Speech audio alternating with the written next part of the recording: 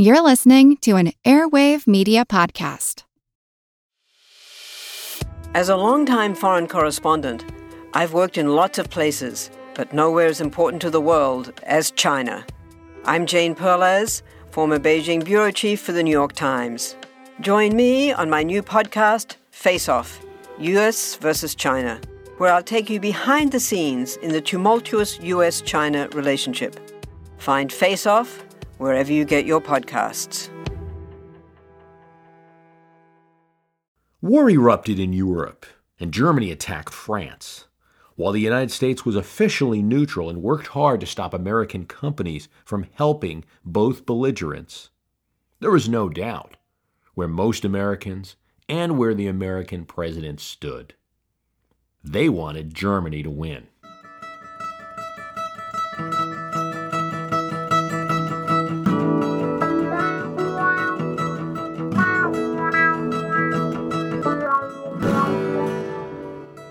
It was 1870, the second year of Grant's term, and the Franco-Prussian War had broken out in Europe. The French were not President Grant's favorite people.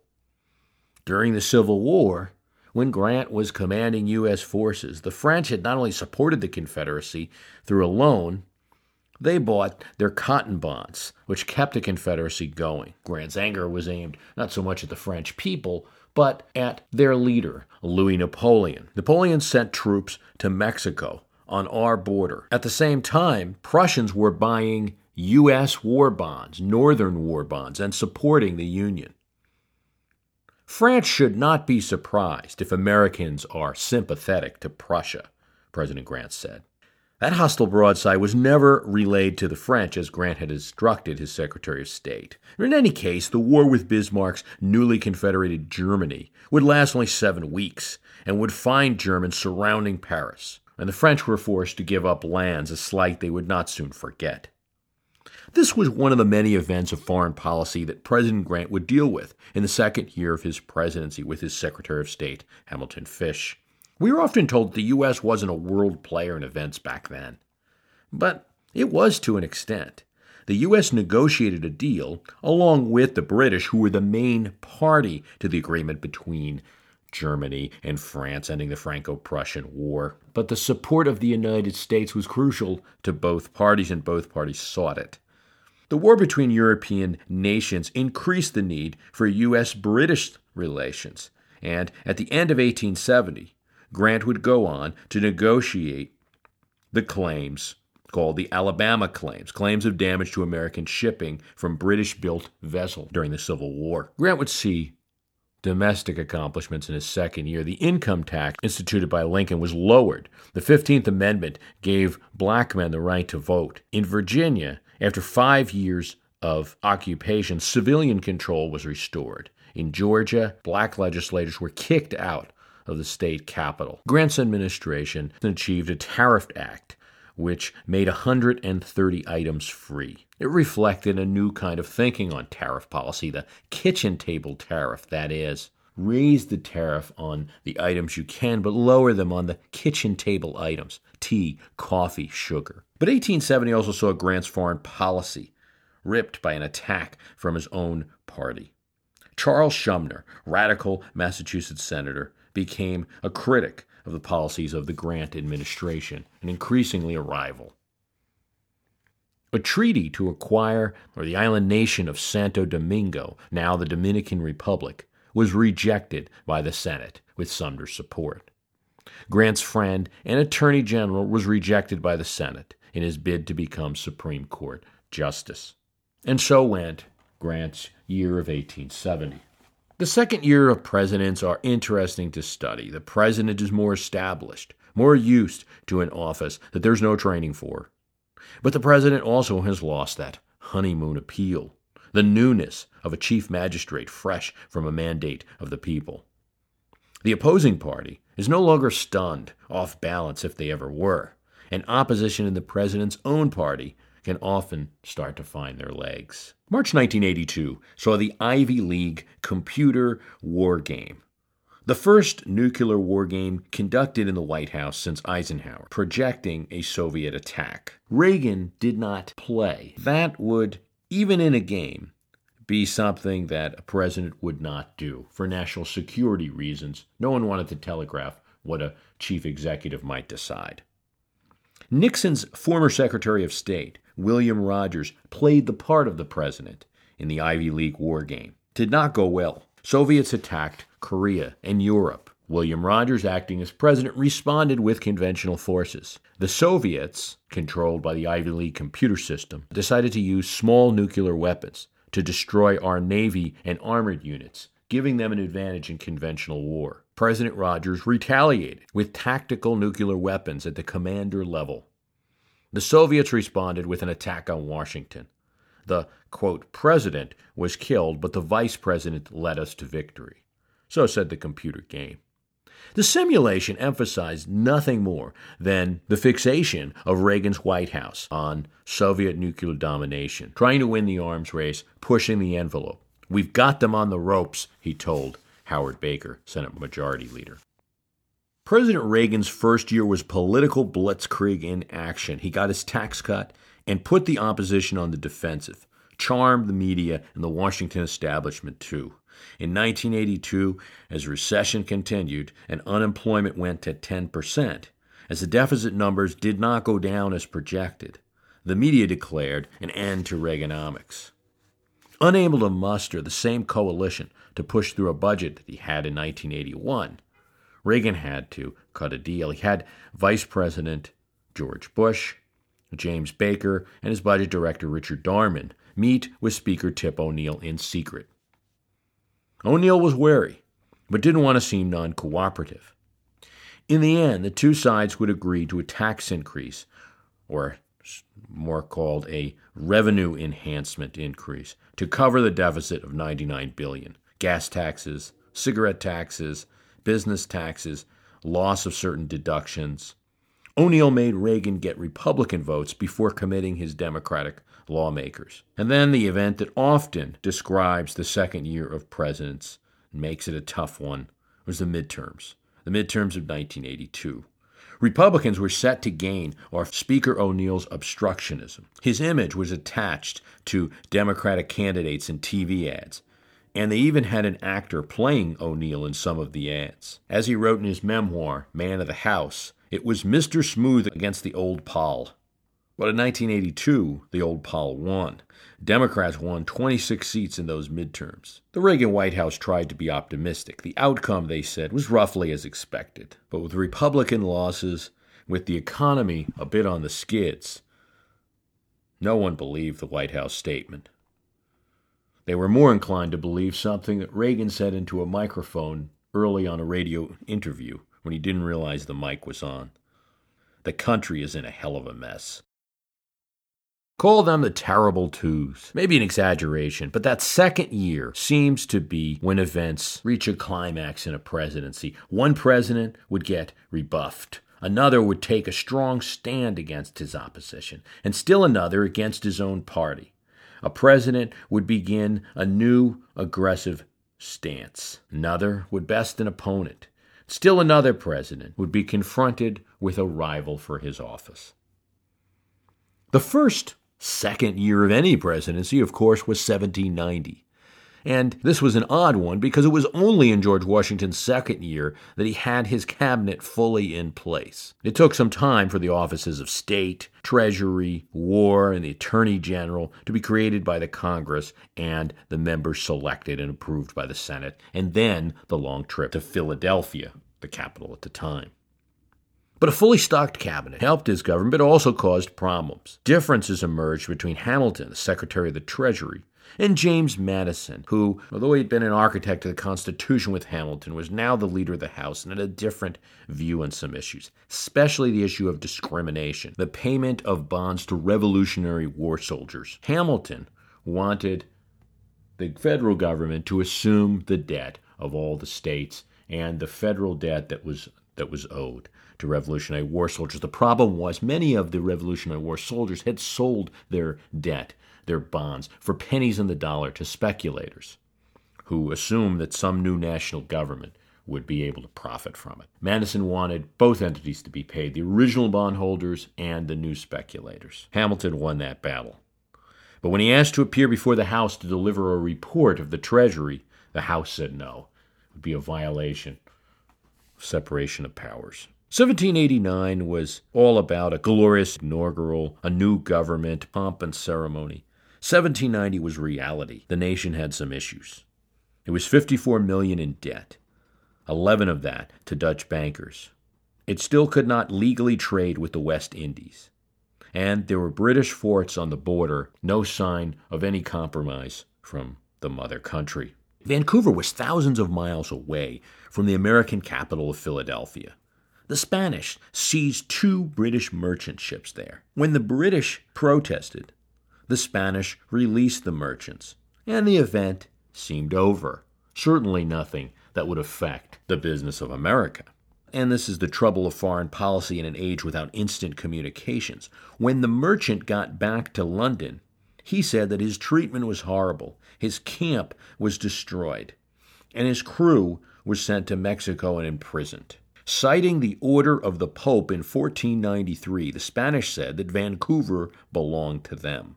British opinion was inflamed, and their war prime minister, William Pitt, prepared 63 ships of the line to go to North America and assert British control over Spain. Any such movement of a large quantity of ships, ostensibly to fight this war with Spain, could not be good news for the fledgling new country with no navy of its own. In fact, the peace that resulted was more dangerous perhaps. Threatened with war, Spain appealed to its ally France. But this was 1790, and France was weakened with a coming revolution and refused to support any foreign war. Spain backed down. Britain was now energized. At the same time, while England was respecting the treaty that ended the revolution and respecting this new independent nation, they had no problem exploiting differences within the new United States. Ethan Allen and his brother, who had been so successful fighting the British during the Revolutionary War, and who had appealed to the U.S. Congress to create a new state of Vermont, were in London, exploring an independent country of Vermont. But they weren't the only ones. Talks began between the Pitt government and separatists in Kentucky. When the U.S. representative to England, Gouverneur Morris, came to resolve some of the standing issues, the closure of the West Indies, the forts on our American borders, he was met with demands for pre-war payments to merchants, debts that were owed before the United States became independent that were now unpaid. And even though it was the second year of the new government, the British sent us no ambassador. We had no true means of communicating with this country that was so important to our foreign policy. Even during the height of the Cold War, there was communication with the Kremlin. But in this case, the communication was just one way. 1790 could be said to be quite difficult for the Washington government. William Howard Taft's first year was no joy for him. And in his second year, his friend Archibald Butt would describe him as having a white-looking pallor and not at all healthy. Even Taft would admit in his diary, "I have succeeded far less than other presidents." Hi, it's Bruce. Listen, we all know the news headlines are full of wild stories, like how the world is tipping towards authoritarianism, all while somehow, simultaneously, freezing, flooding, and on fire. It's a lot to take in. But what if, instead of being on the brink of disaster, we're actually on the cusp of a better world? If I've got your attention, then I highly recommend tuning to a podcast that offers a weekly dose of optimistic ideas from smart people. What Could Go Right is the acclaimed news podcast from the Progress Network. Zachary Karabell and Emma Varvaloucas dive into the biggest news and most pressing topics of our time, from climate change to politics, and make the case for a brighter future. Season 5 features fascinating guests like democracy scholar Yesha Mounk on the hidden perils of identity politics, and NPR anchor Steve Inskeep about the importance of talking to people who differ from you, and what Abe Lincoln learned from those conversations that helped him unify the country. It's time to ditch the doom-scrolling polarization and start focusing on some of the things going right. So check out What Could Go Right wherever you listen to podcasts. Want to learn how you can make smarter decisions with your money? Well, I've got the podcast for you. I'm Sean Piles, and I host NerdWallet's Smart Money Podcast. On our show, we help listeners like you make the most of your finances. I sit down with NerdWallet's team of nerds, personal finance experts in credit cards, banking, investing, and more. We answer your real-world money questions and break down the latest personal finance news. The nerds will give you the clarity you need by cutting through the clutter and misinformation in today's world of personal finance. We don't promote get-rich-quick schemes or hype unrealistic side hustles. Instead, we offer practical knowledge that you can apply in your everyday life. You'll learn about strategies to help you build your wealth, invest wisely, shop for financial products, and plan for major life events. And you'll walk away with the confidence you need to ensure that your money is always working as hard as you are. So turn to the nerds to answer your real-world money questions and get insights that can help you make the smartest financial decisions for your life. Listen to NerdWallet's Smart Money Podcast wherever you get your podcasts. What had been rumors in his first year in 1909 became reality in 1910, when the former president, Theodore Roosevelt, returned from a trip to Europe.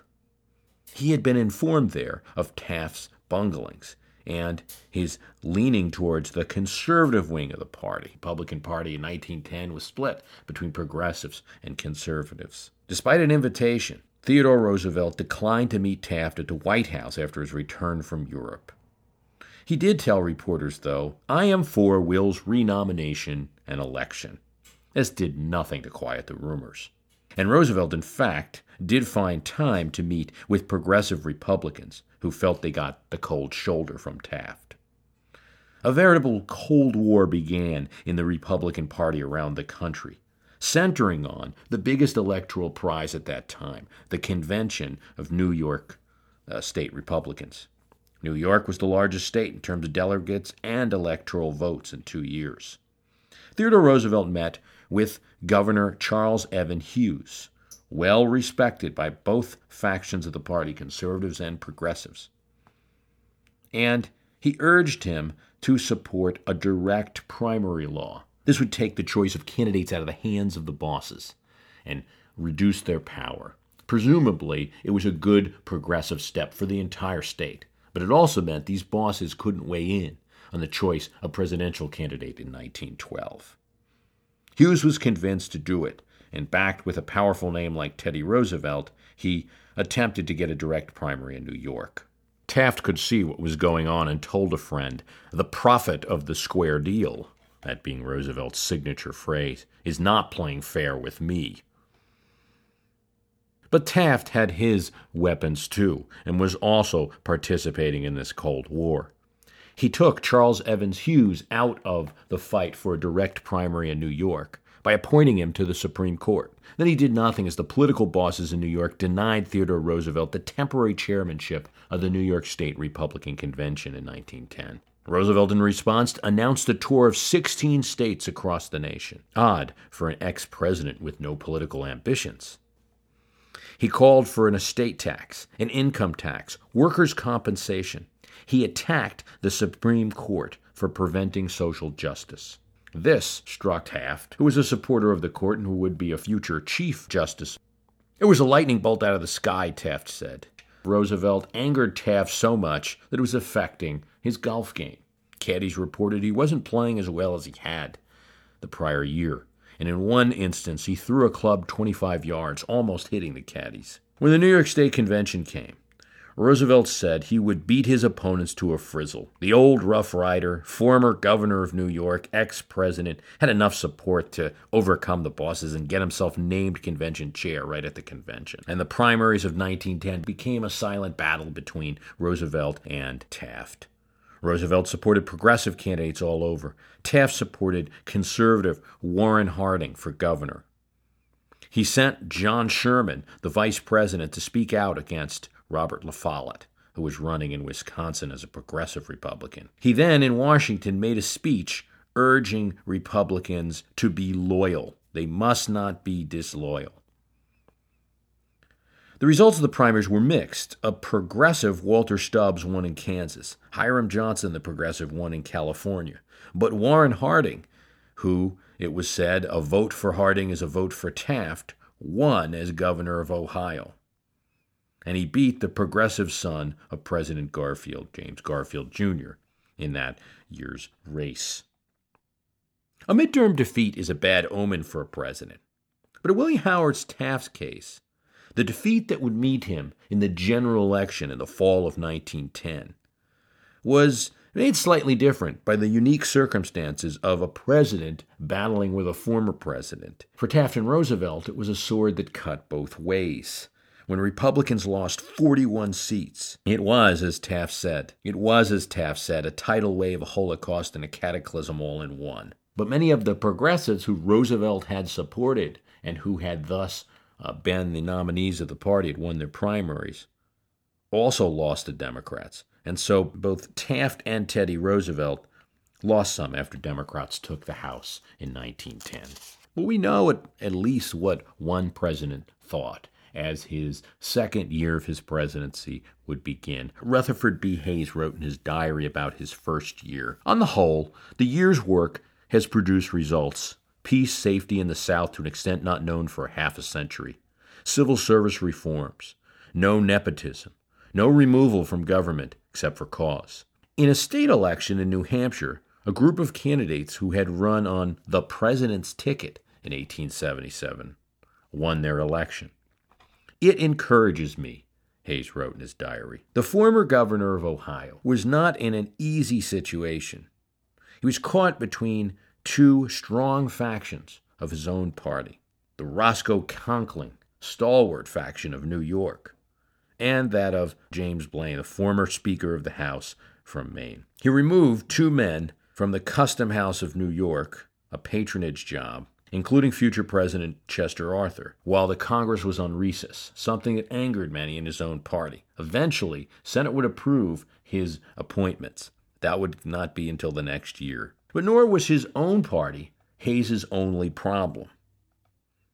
Since Grant's second term, Democrats controlled the House, and they launched an investigation into the president's title. Was it legitimate? Hayes had won in the disputed election of 1976. But thankfully for Hayes, the partisan investigation was criticized, and it ended a month later. In Hayes' second year, the Bland-Allison bill was passed. It remonetized silver. Silver was brought back into American currency and created what was called a buzzer dollar because of the eagle on the back of the coin. This was a compromise bill, however, because silver was extremely limited. Everyone advised Hayes to just simply approve what would be a compromise bill ending the squabbles, at least partially, between silverites and hard money folks. But Hayes refused. "I shall veto the bill," he wrote in his diary. As in many presidents' second years, Hayes' presidency, Hayes Party, the Republican Party, would suffer losses in the 1878 midterms. Democrats already controlled the House. They would also gain the Senate. But something else would change. Opinion of Hayes' administration, of a man who sought only one term for the presidency, who governed on principle, would improve among the American people. The Republicans went from thinking they had no chance in 1880 to thinking they had a reasonable chance with a strong candidate. In May of 1970, thousands of students descended upon Washington to protest the escalation of the war in Vietnam and bombings of Cambodia and Laos. The demonstrations in the nation's capital reflected demonstrations all across the country in college campuses. Boston University was shut down, as were 400 other colleges. Large protests and sit-ins were held at Princeton, Stanford, and University of Kansas. Guardsmen were sent to 21 campuses in 16 states to restore order. At Kent State, Ohio, 4 students were killed when soldiers opened fire after students pelted them with rocks. Now, as the demonstrators came in on buses from all over the country to take their message to Nixon directly, Bud Crow was ready. Crow was in charge of what was called the war room within the White House, the effort to shield the White House, the president, and around 4:35 a.m. as students were arriving and as Crow settled down to begin his work. Imagine his shop when the unthinkable happened.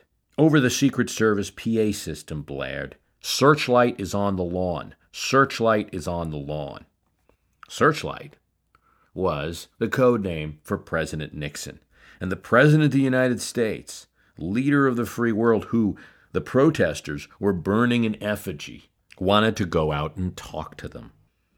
Crow got in his car and followed Nixon and the Secret Service, eventually reaching him at the Lincoln Monument, where he saw President Nixon talking to about 8 to 10 startled students. "I know you think I'm an SOB," he told the protesters. He asked one college student about how her college's football team was doing, only to be told that her college had been shut down. A man in an army jacket came by and said, "I hope you realize we're willing to die for our beliefs." Not something Secret Service or a Crow liked to hear. "But yes," Nixon responded, "when I was your age, we were willing to die for what we believed in too." After some of this disjointed talk, with the protesters too startled and unable to really understand, Nixon was ushered away. One of the students spoke to reporters the next day and said the president was out of it. Nixon wandered to the Capitol with his personal aide, where he gave a brief tour, and then he went to a cafe where he had coffee and hash. Nixon wasn't in great shape, the second year of his presidency in 1970, and the protesters honestly bothered him. More than anything else, insomnia plagued the 37th president. Like his predecessor, Vietnam plagued his presidency, and more specifically, the escalation of bombing into Cambodia would define the second year of Nixon's presidency. His approval rating, 51%. There was no end of sight in Southeast Asia. Nixon and Kissinger realized that the North Vietnamese saw no interest in peace talks. For them, the war would end when American troops left. Nixon sought to break the stalemate by bombing supply lines in Cambodia. But bombing was difficult, and so troops on the ground were needed in order to find and stop supply lines. This escalation was highly unpopular, and Nixon would face the most intense kind of student demonstrations, students that were now experienced at demonstration with so many years of doing so. Nixon's party would lose seats in this 1970 midterm. But something else happened in 1970. A counter-protester movement. Carpenters carrying pipes and crowbars injured 70 protesters in New York City. And many of these carpenters started showing up at other protests. A book called The Real Majority, which Nixon read, was the political book of the year. It said that the middle of American politics was a 47-year-old housewife from Dayton, Ohio, who's married to a machinist. She's concerned about economics, concerned about jobs, but she was for law and order and respect and support for American troops fighting abroad. One newspaper went as far as to find a woman who was married to a machinist from Dayton, Ohio, who had almost these exact views.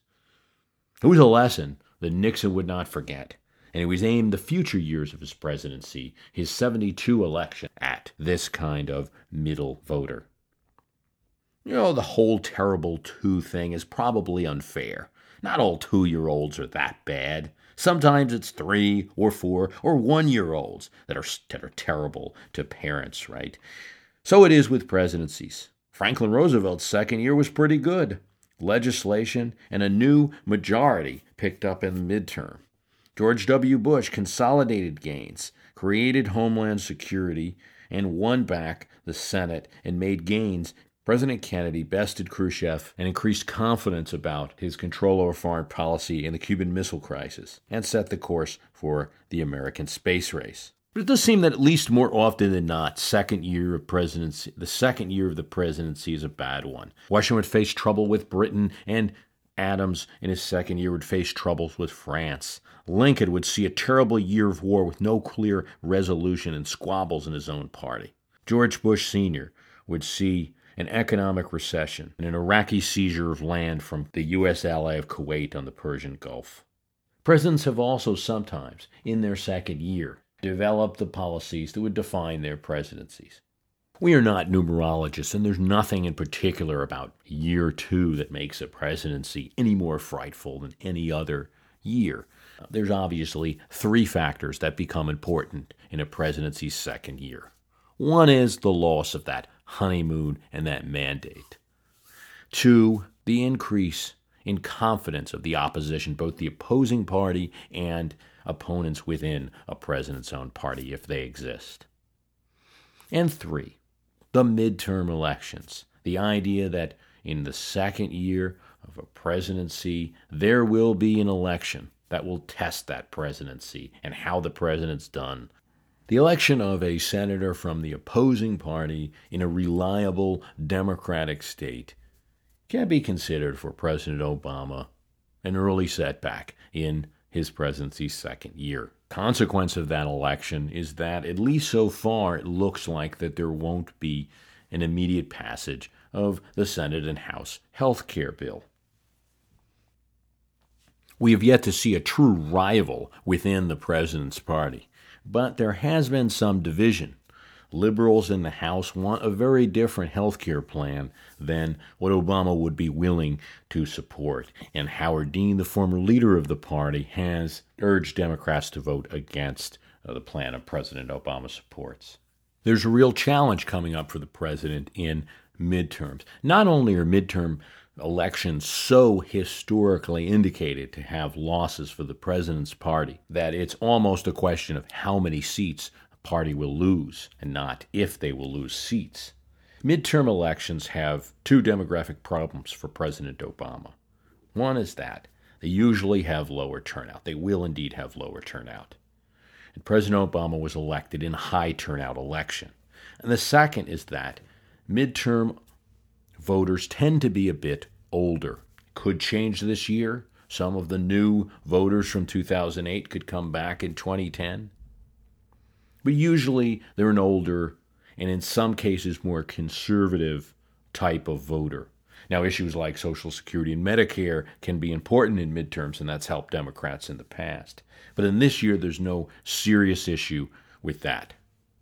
Older voters were the one weakness in the Obama electoral strategy of 2008, if you look at the demographics. It's the one area where Obama's a bit weaker than other Democrats had been.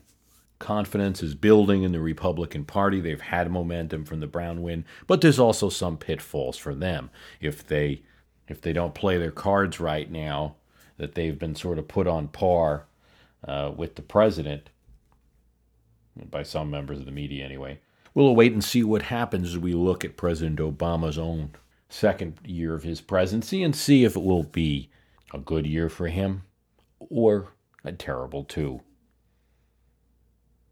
I want to thank you for listening. The website is myhistorycanbeatupyourpolitics.com. The archive's available for $9.99. Now, that will be a price that's a limited time. I know I keep saying it, but there is going to be a point, maybe March, where we will raise the price slightly. It's tremendous value for $9.99 to get everything that's recorded. Every time we do a podcast, the archive gets more and more valuable. If you haven't been following the show since the beginning, encourage you to go there. It's on the website at myhistorycanbeatupyourpolitics.com. Facebook site, we've got some very robust discussions going on. Join there and feel free to comment. Also, feel free to start your own discussion group. I don't have to be involved in every discussion. I sort of go in and out and watch what's going on there, and a lot of interesting things happening there. I want to thank you for listening. We all know how important it is to keep your eye on the money, and not just your own. Stay on top of the latest financial and market news with Yahoo Finance, a podcast that releases new episodes almost every day. You'll hear a brief overview of the biggest news in the financial world, all in 3 minutes or less, right after markets close. Check out Yahoo Finance wherever you get your podcasts. That's Yahoo Finance wherever you get your podcasts.